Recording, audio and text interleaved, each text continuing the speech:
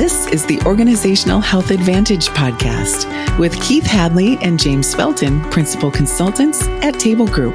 They're in the business of coaching leaders to build strategic focus and cultural alignment that leads to amazing results. This podcast is for leaders who are looking to increase productivity and morale while decreasing politics, confusion, and unwanted turnover. Welcome to the Org Health Advantage. Welcome back to the Org Health Advantage podcast. I'm your host, James Felton, and I'm joined with my co-host and good friend and colleague, Keith Hadley. Keith, how are you? I'm doing great, James. It's awesome to be here. And you might notice we have some upgraded microphones, and so we're pretty excited about the way this is going to sound. It might sound different than, say, episode 1. Yes, absolutely. I threw away the tin can with the string and got a real microphone. So hopefully it sounds better. Yeah. Keith, I am excited about today's subject. Good. Because it's coming on the heels of a great conversation you had with a leader and some conversations we've been having, not as deep as you did recently, but some conversations around getting to mastery of this work. And we feel like there's a scale. Yeah. Or maybe a continuum. On the left side, it would be awareness. In the middle, it would be bought in. And on the right side, it would be mastery. Right. And and shout out to our good friend Gordon Blocker. He and I were having conversations about one of my clients, and he kind of floated this idea. And I think he asked me the hard question, like, well, have they really bought in to this work? Or are they just aware of it and going along with it? And then he shared with me sort of a continuum. And I think, James, you and I have done this now a couple of times where we've actually put that continuum up on a flip chart and had everybody plot themselves. And so, maybe we'll spend a little bit of time talking about what those definitions are. But it's been a helpful tool to get people to do a little bit of soul searching on the front end of, say, a day together or 2 days together. How bought in are you to doing this work and doing it well? Yeah, absolutely. So let's go with defining those a little bit. The first would be awareness. And to me, that is where, they're aware of the idea of organizational health. They might not have even read The Advantage, but maybe they've read a book summary. And and if you said, like, hey, here are the 4 disciplines of a healthy organization, they'd be like, yeah, okay, that makes common sense. Like, we want executive teams to be cohesive and aligned. We ask that they create clarity for the organization. They need to over-communicate that clarity, and they need to reinforce it in their human systems and in their meetings. Would you? Do you have a different definition, or would you add anything to that, Keith? No, I just like to, it's such a short little moment where somebody goes from being unaware of organizational health as a concept or an idea to being aware of it. And often I think people jump in there too quickly. Like James, how often does somebody say, like, oh yeah, I read the 5 dysfunctions of a team, I think like 10 years ago, so I'm aware of this. We're like, okay, no, not really aware of, we're gonna be joining you on a journey, and it's a journey of trying to master something. And so we need to have like full awareness of, there are 4 disciplines, and we're going to try to master them. So somebody reads one of the books, they read it a long time ago, they listened to a podcast, they haven't even gotten out of the car yet on this hike. They're just still aware that there is a hike ahead, but they're not aware of what it is yet. Yeah, that would be like an awareness of discipline 1, the cohesive leadership team. But not awareness of like what we're asking the leaders to do within an organization. Right. Yeah. We often have, I think what goes along with awareness is we have clients that are aware of a lot of different tools, and they think, oh, this is a good one. This is a fine one. Like, I love Patrick Lencioni. I love those books, but I also love, and then they start a long list of other books, which, by the way, we also love a lot of other authors. We love a lot of other frameworks. There's a lot of good stuff out there. But maybe this is getting ahead in our topic, but I had a conversation recently with a leader and talking about the team. And I just asked the question, I was like, hey, I'm just curious, like, how many people on your team have actually read The Advantage by Patrick Lencioni? And he said, I don't know. I never asked them to. I never required it. Maybe they did, maybe they didn't. And so I thought, oh man, I'm not sure we're fully even at sort of awareness yet if they haven't read the book. And it's kind of like if, I'm a big Bears fan and a big Vikings fan. I grew up in Minnesota and now I live in Chicago. If I got transferred from the Vikes to the Bears, I might be aware that the Bears run a different offense. Right? But you'd be expected to read the playbook. Exactly. It's like, okay, you're aware that there's a different offense. Do you have awareness of the offense itself? Like, have you read the material? Have you studied the playbook? Have you watched, with the coach? Has somebody kind of walked you through at a very deep level, not just to say like, oh, that's a good offense, like that could work, but I also love what the Vikings do. I love what the Patriots do. I love what the Rams do. It's like, no. I need you to really understand that the Bears run a very specific offense here, and it's different, and I need you to know what it is. Right. So that's like phase one, right? We haven't phased these out. Let's not go phases, but right, because we also have disciplines that we're talking about here too. We wouldn't want to confuse it, but the idea is it would be really hard to master this work if you haven't read The Advantage. Right. Now, if you have read The Advantage, I think there's a lot of other things to do to become truly aware of it. Table Group has a terrific podcast, At the Table. There are all of Pat's other business fables. And so, but quick study, read The Advantage. Right. Read The Advantage. It would be hard. Like I said, it would be hard to master this work without reading The Advantage. Because at the end of the day, Keith, like, wouldn't you agree that this is the biggest strategic move you can make? Because you're deciding how you want to run your company. Right. And so if you don't take the time to read The Advantage, you're probably, just cutting it a little bit short on being able to run it as cohesively and aligned as the rest of your teammates. Right. And we've covered this territory in other podcasts, but the awareness, I think, has to include some significant mindset shifts, because it's not just, awareness of org health. It's there's some specific frameworks here. For example, on this team, we're going to be vulnerable with each other so that we can have better conflict, which means I need you to be okay saying, I don't know the answer, or I need help. Or we're not going to go for consensus. We're going to go for commitment, which means I need you to vigorously debate your ideas, but then hold them in an open, loose hand, because you're probably not going to get your way all the time. Yep. And then I'm going to ask you to commit to things, even if you disagree. And you might not have had to do that earlier in your career, but you're going to have to do it here. So like, you really need to be aware there's some mindset shifts about the way that we run this business. And these are choices that the leader has made. And it's just asking this is not optional. Right. I'm not asking you to, consider this offense that you're going to run on the Chicago Bears. Like, you're a Bear, and so you're going to have to run this offense. Yeah. Now, what's interesting is we've said, you need to read The Advantage to really get to a place of mastery. But reading The Advantage doesn't necessarily even get you to that second area, which is bought in. Right. My gosh. Like, you and I have experienced leaders, and I remember this so vividly when I first joined Table Group, was meeting potential clients who were like fans of Pat Lencioni's and fans of the Table Group and fans of the book. And you're thinking like, oh, this is great. And then you get to know them more and more and hear how they're leading their organization. And it's like, well, you're actually not even bought into this. Like, you might be a fan, but you're not vulnerable. You're maybe even like not having great conflict on your team. You're maybe more pushing ideas as opposed to hearing from others. You're maybe like pushing for consensus, know.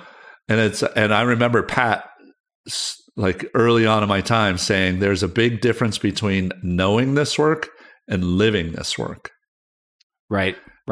And that's what we're going for. But like, there is this, we would really hope that people are reading The Advantage, but there takes more to even be bought in. So what would your definition of that middle section of this continuum being like bought in? What's your definition there? Yeah, I think it aligns with what we talk about in the 5 dysfunctions. Right in the middle of that pyramid is commitment. It's that when people have said, all right, I am going to commit to doing this. I'm going to commit to making it work with the leader. And we don't need people to say, this is the only offense you can run. This is the only framework out there. But we do need them to buy into the framework itself and say, I'm going to give this a shot. I'm going to do everything I can to make this work. And the reason it's so important is that this is not just like making a decision of one operating system to another. Like I'm a Mac guy or a PC guy. Right. The stuff that's involved in this work, it does require a lot of sacrifice, and it requires a lot of openness, open-mindedness, and curiosity. Sacrifice meaning I might have to make some sacrifices on the team that I lead for the team that I'm on. We call that the team one mindset. Or I might have to really lean into this organization's core values, even though I might prefer to do things differently. And so every team that we're on, there's usually an exec team of some pretty talented, bright people, but they need to agree on the framework and they need to buy in fully. Yeah. So back to our analogy with football, you don't just know what the new offense is. You have to buy in fully to making it work and making all the adjustmts and making and learning the things you need to learn. So that it's like a full all-in commitment. And I'm almost embarrassed to say, like I have realized after I've worked with the client, say a year and a half, that maybe I never even asked the direct question, like, are you guys actually bought into this? I know the leader is, but what about the rest of you? And I often see it show up in behaviors on a team that you may say that you're bought in, but your behaviors aren't supporting that. Yeah. Yeah, that's where I was going. And I think we have even dealt with leaders who are bought in.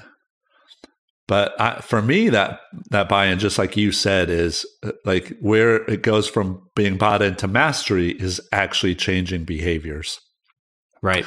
And I think one of the best examples of this with a client I worked with was we were in the middle of an offsite, and this was probably offsite number 4. And so we had been working together for probably about a year, and lots of conversations in between the offsites and, visiting the team and their meetings and things like that. And in offsite number 4, we were at a break. And we went outside. The offsite was actually at a restaurant of all places, but we were in the back. It was a great room, and we went outside, and we were checking in with the leader.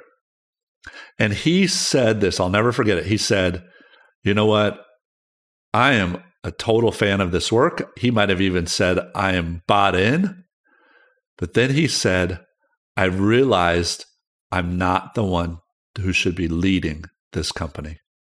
Wow. Like, I want this work to succeed. I am realizing I'm not the leader for this company. I should be more externally focused than internally focused. So he was bought in. He just wasn't going to be able to change behaviors and master what it took to be able to lead organizational health. Right. And I think, yeah. And I would say, like, what a moment to be able to realize, like, this is what the company needs in terms of, like, we need to be a healthy organization.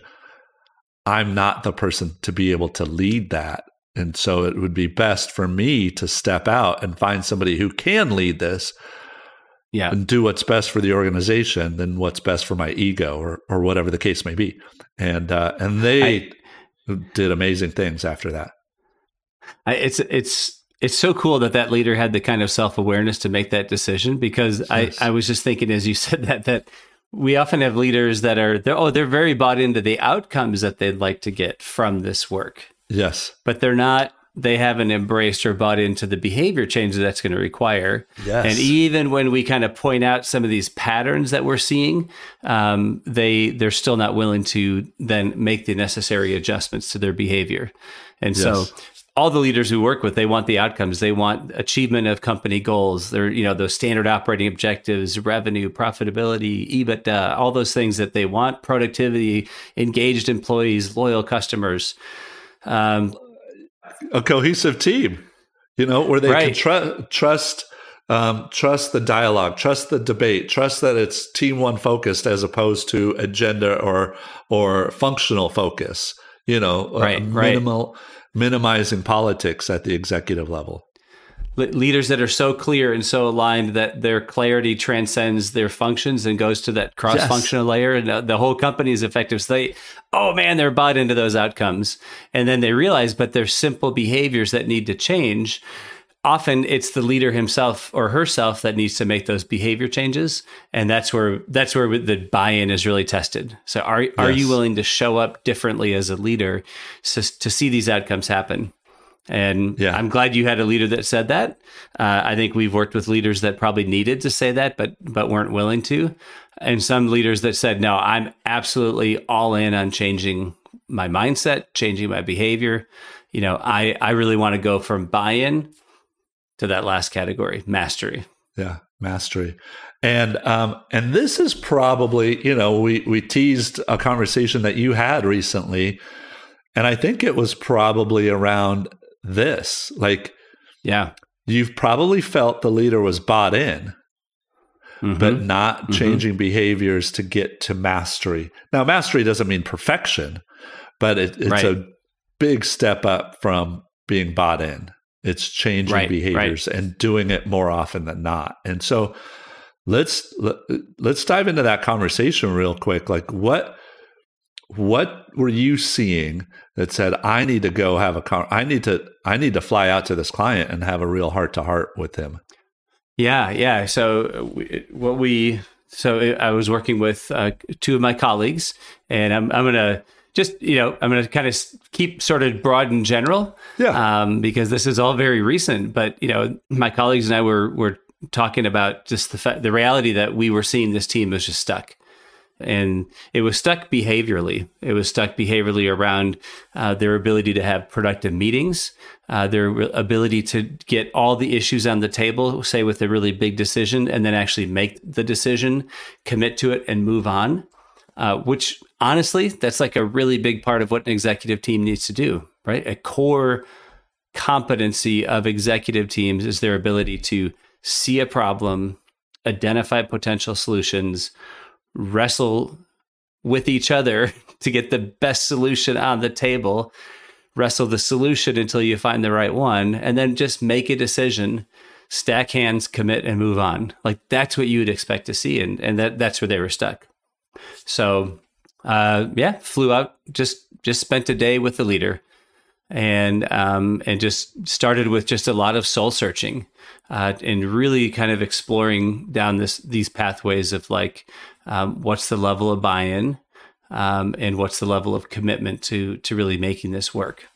And it was powerful. I mean, the leader's a terrific person, and really embraced the conversation and the tone and the nature of the conversation, and was able to, I think, identify where he needed to step up and change his leadership into almost like a different version of himself. And I'm, it's too soon to tell, but I'm very optimistic now, after having, sort of this moment of truth conversation. That's great. And what was the level of vulnerability from the leader in that moment? Oh, man. mean, talk about that, and what it took by the way, for sure, a courageous conversation on your part to go there and call it out, because I think you were probably willing to lose the business. Right.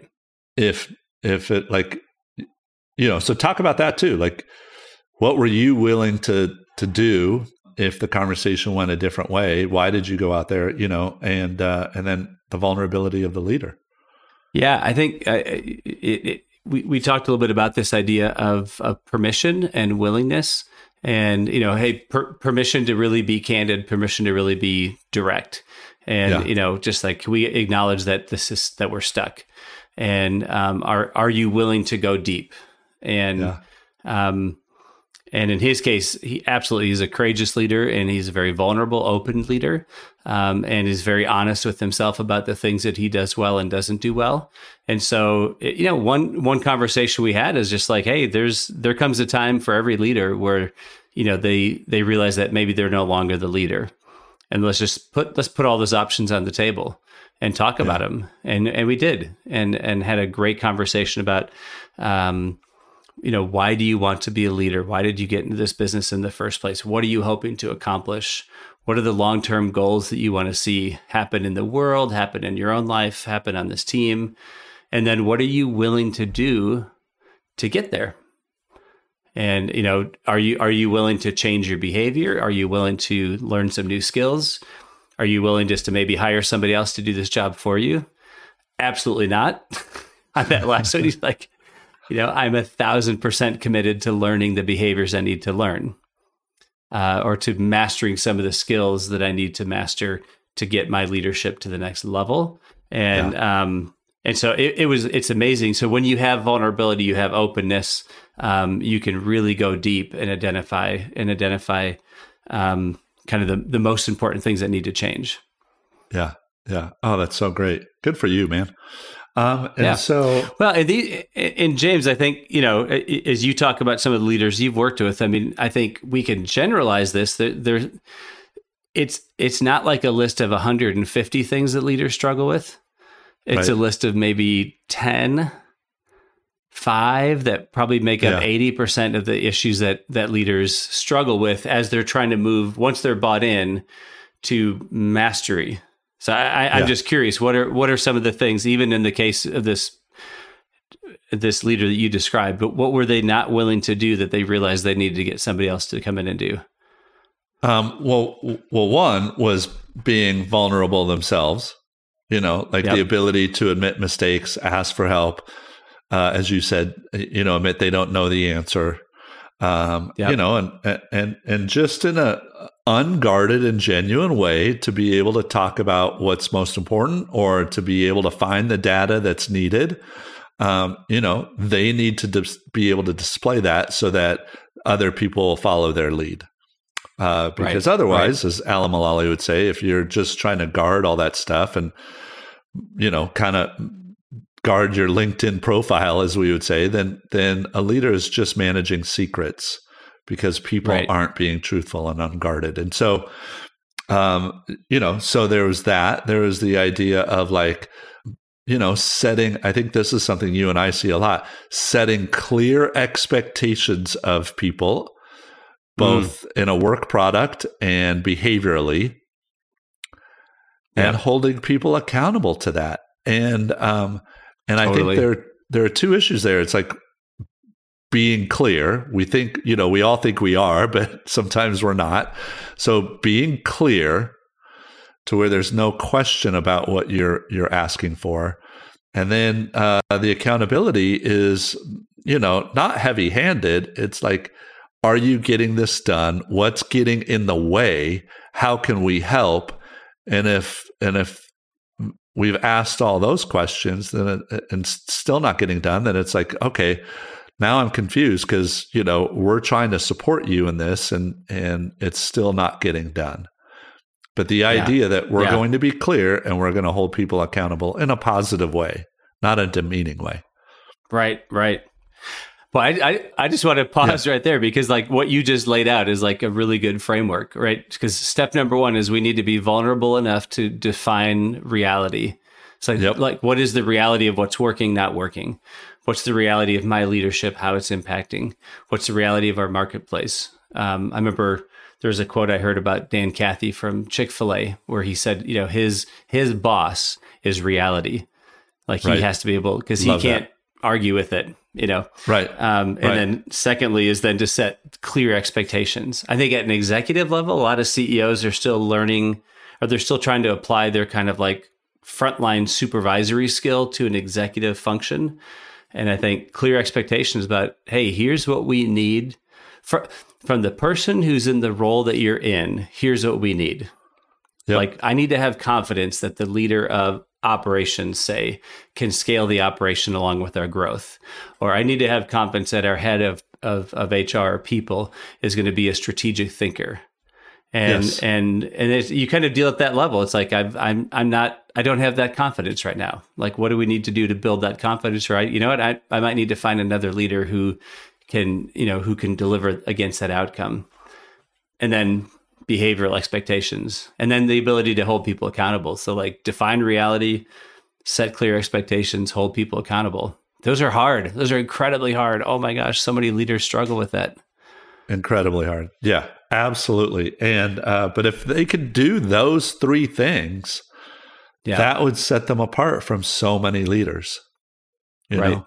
And it would give their leadership team and other people in the organization what they're looking for. They're looking for their leader to be a person, to be unguarded and genuine. And when you don't know the answers, just tell us you don't know the answer. Or when you need help, tell us you need help, because we all get there. And so we want to know that you're human. As employees, we want to know what's expected of us, both in our function and our behaviors. And when we're missing the mark, we want to know it. Yeah. Yeah. And that's what we're looking for in our leaders. So but it's way harder to do it than to be on a podcast talking about it. That's for sure.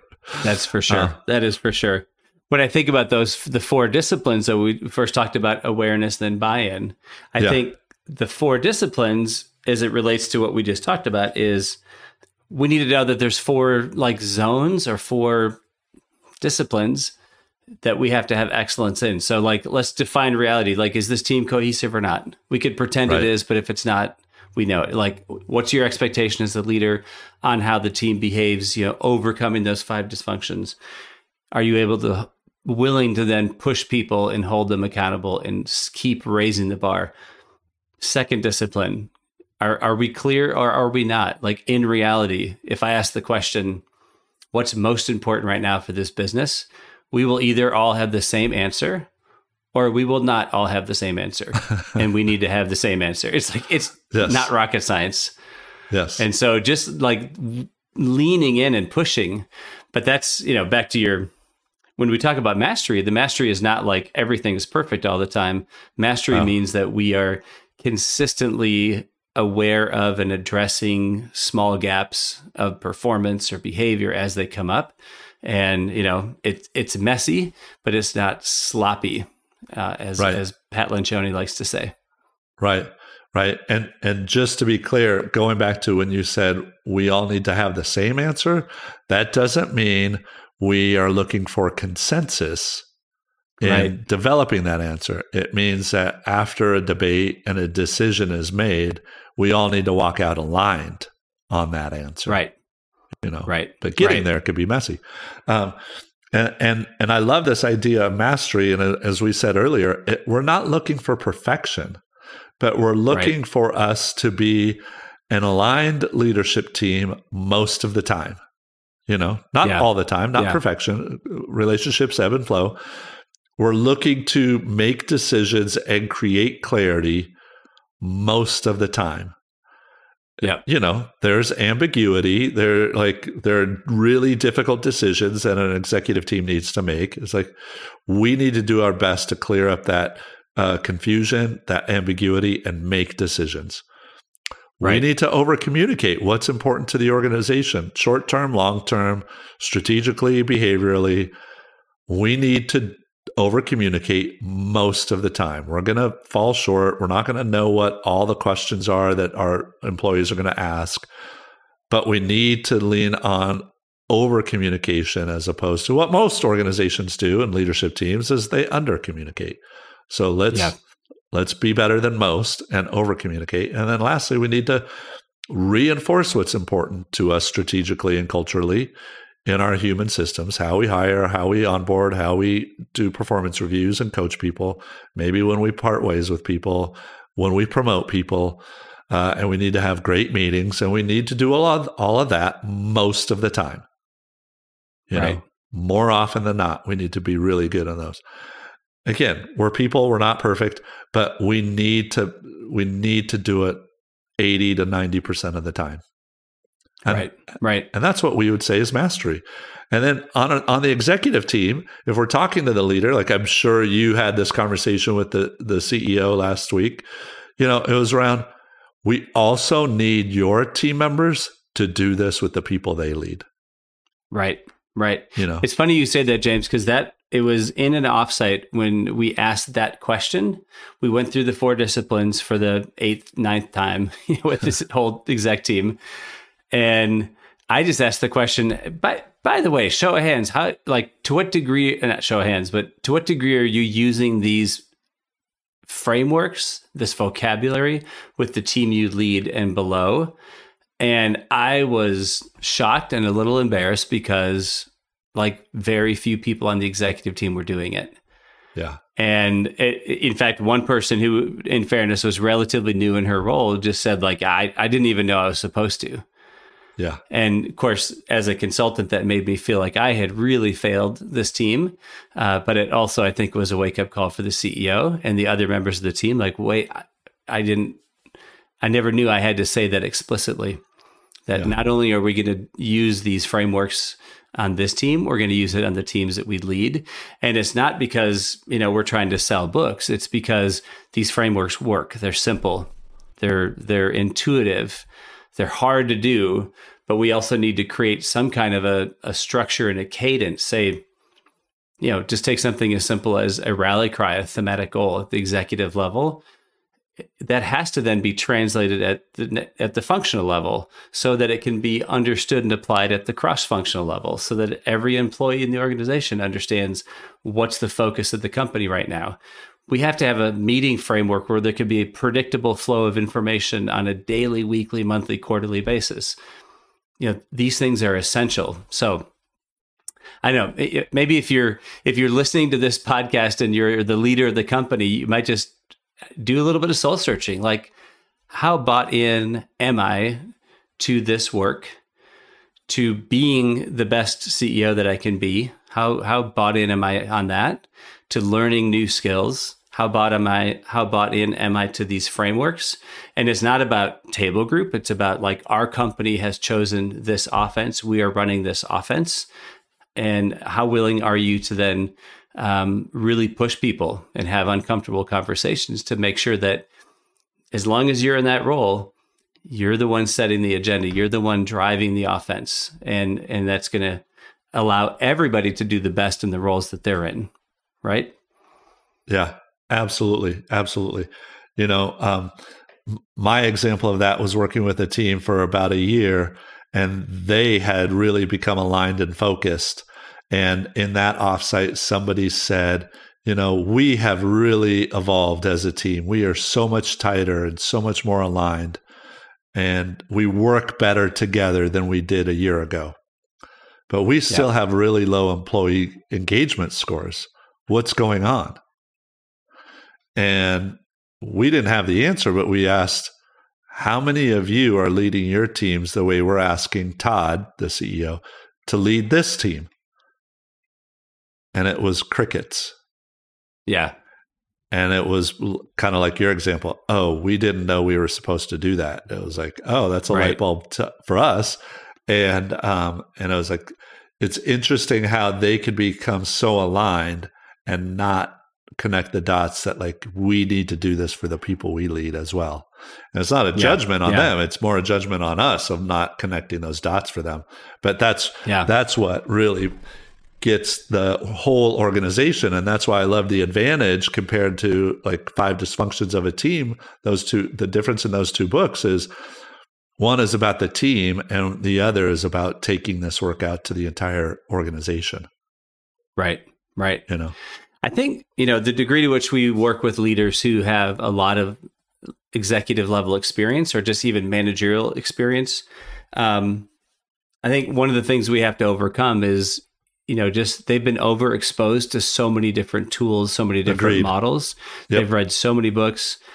Joyce and I are working with a really terrific company, but everybody on the team, has been at other very large companies, and they're very professional. They're a great team, but it's been so interesting how many different versions of, just take a concept like core values. Yeah. How many different ways these executives have like wrestled with, worked with, experienced core values, created in many different techniques. Often it feels more like a marketing or a branding initiative, has like no connection to the reality of what's happening.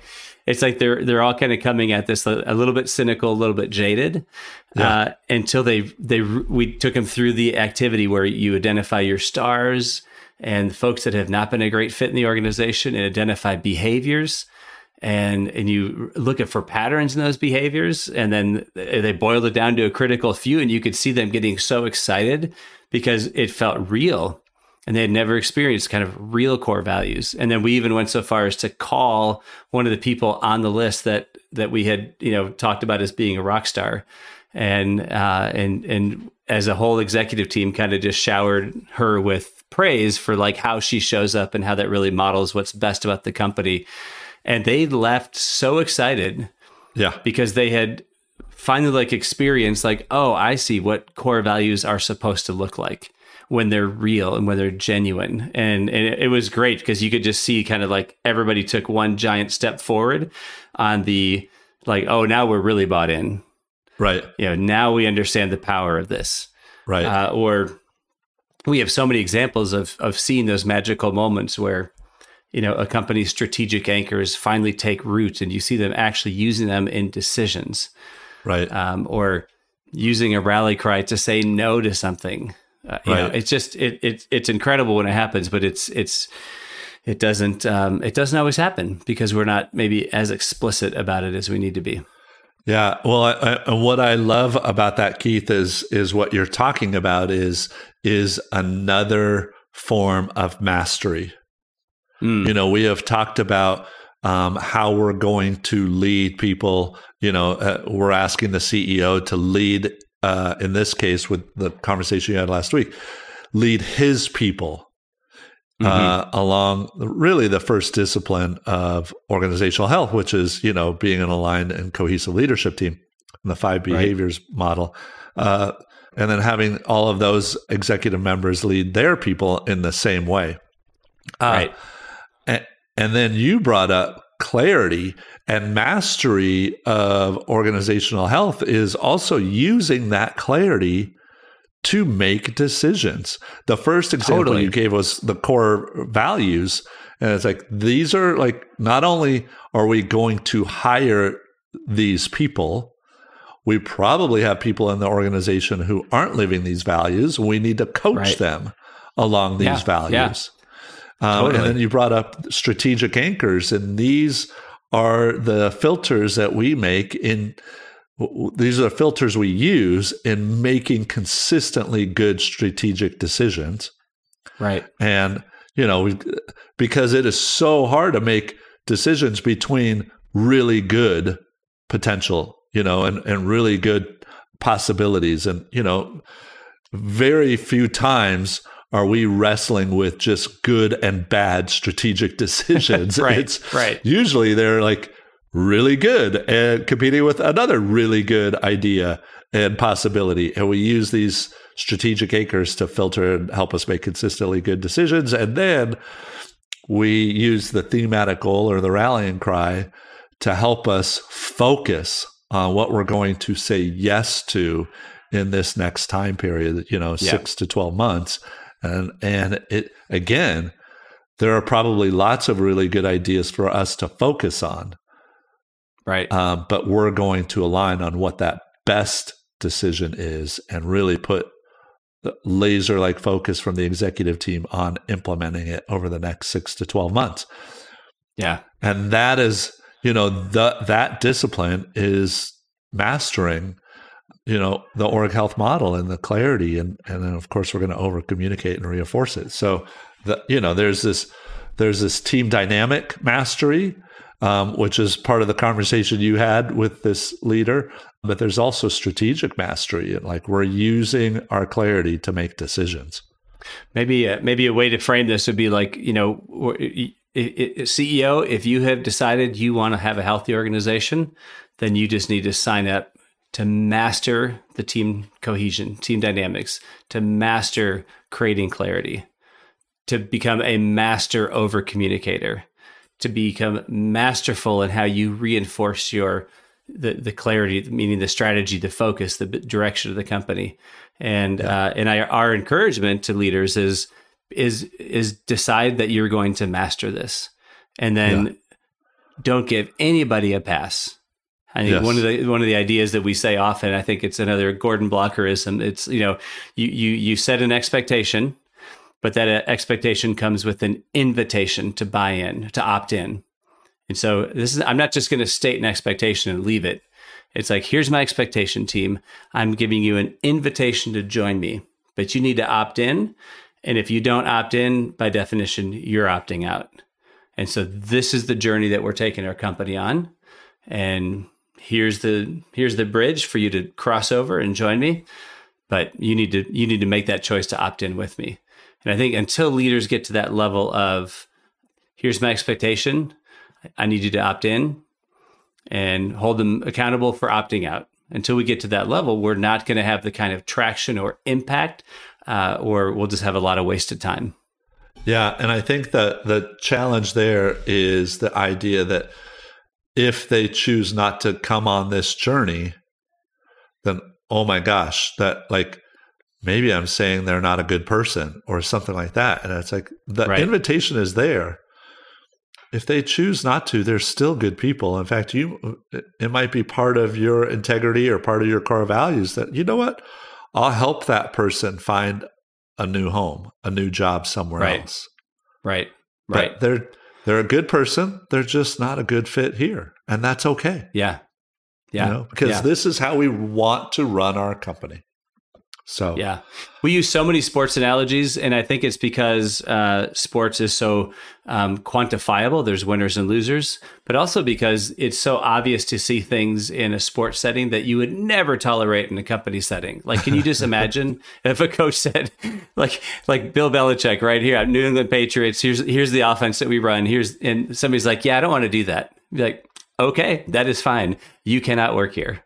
Like, there's like, just, you can't even imagine an assistant coach or a player opting out of running their offense. And yet in organizations and corporations, we see it all the time. And we have the person who's in the Bill Belichick role somehow tolerating it. And it's like, it's just, and I get it. It's hard because if somebody opts out, then what do you start the whole process of recruitment. But think of all the time wasted if they opt out and you don't replace them. That's really where the danger lies. So, this has been great. I think maybe just one last, as I'm thinking about what we're talking about here, it would be easy to see this as just one big giant commercial for Table Group or organizational health according to the advantage. But I want to be really clear. When we work with leaders, we say this is something that the leader owns and the company owns. So I think, one of our wonderful clients who talk about it a lot, John Brady, he called it the Midtown advantage. He was the Midtown Athletics and, the Midtown advantage or the Midtown way, right? Or the Southwest Airlines way. So this is whatever company you're in that you're the leader of, you're declaring, this is the way I intend to run my organization. It doesn't need to be lock, stock, and barrel from the advantage, but whatever it is the way you intend to run the business, then you have every right. In fact, you have a responsibility to declare that and ask people to join you. Well, Keith, I'll share a story where I was in an airport and ran into somebody that I knew who works at a different consulting firm. And he actually works for the Oz Principle folks, which, and so we were having coffee, like just randomly ran into each other. We're both going to coffee. It's like, oh, let's just chat for a couple of minutes. And he said, James, where are you going? And I said, oh, I'm going to work for this client. And he said, oh, we've done work with them. And we both just looked at each other like, that was great. It was more like, wouldn't it be great if they just picked one and fully ran with it? Yeah. Yeah. And like, of course, they could incorporate things from the other and, and that would be great. But our provocation, neither one of us said, yeah, they need to be doing our stuff. We both said, like, it would be great if they just picked one and fully committed to it. Totally. It's like an exercise routine. Like the one that you get the most benefit from is the one that you actually do. Just do it. Yes, absolutely. This is great. So you're right. It's not like of course, we're talking about org health because that's what we do. And because that's where most of the people listening to this they have experience with it. But what we really want for these people is to master whatever they're choosing to do. And just to recap, that starts with awareness, right? In this case, it's probably like reading the advantage. Then it goes to buy-in. Like, yes, I fully get this. I really want this for our organization. And then the transition from buy-in to mastery is a leader who is going to probably both, work on and change or improve their behaviors and ask others to do the same. Yeah. And really probably hold them accountable, be clear and hold them accountable to that.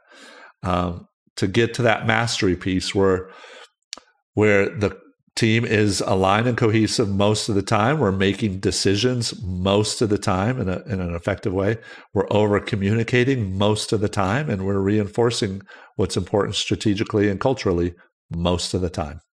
Right. Well, I hope this has been helpful for the journey of transformation. That's the goal. Absolutely. To become a healthy organization, and it takes a lot of work. It is not easy. As we said, it's easier to talk about it than to actually implement and become a master of it. But the rewards are so much greater. So with that, thank you for listening, and we look forward to you joining us again on the Org Health Advantage podcast. Thanks for listening to the Org Health Advantage. Your hosts, Keith and James, are helping leaders change the world of work and invite you to share this podcast with your friends and colleagues. For more resources on building stronger teams and organizational health, check out tablegroup.com.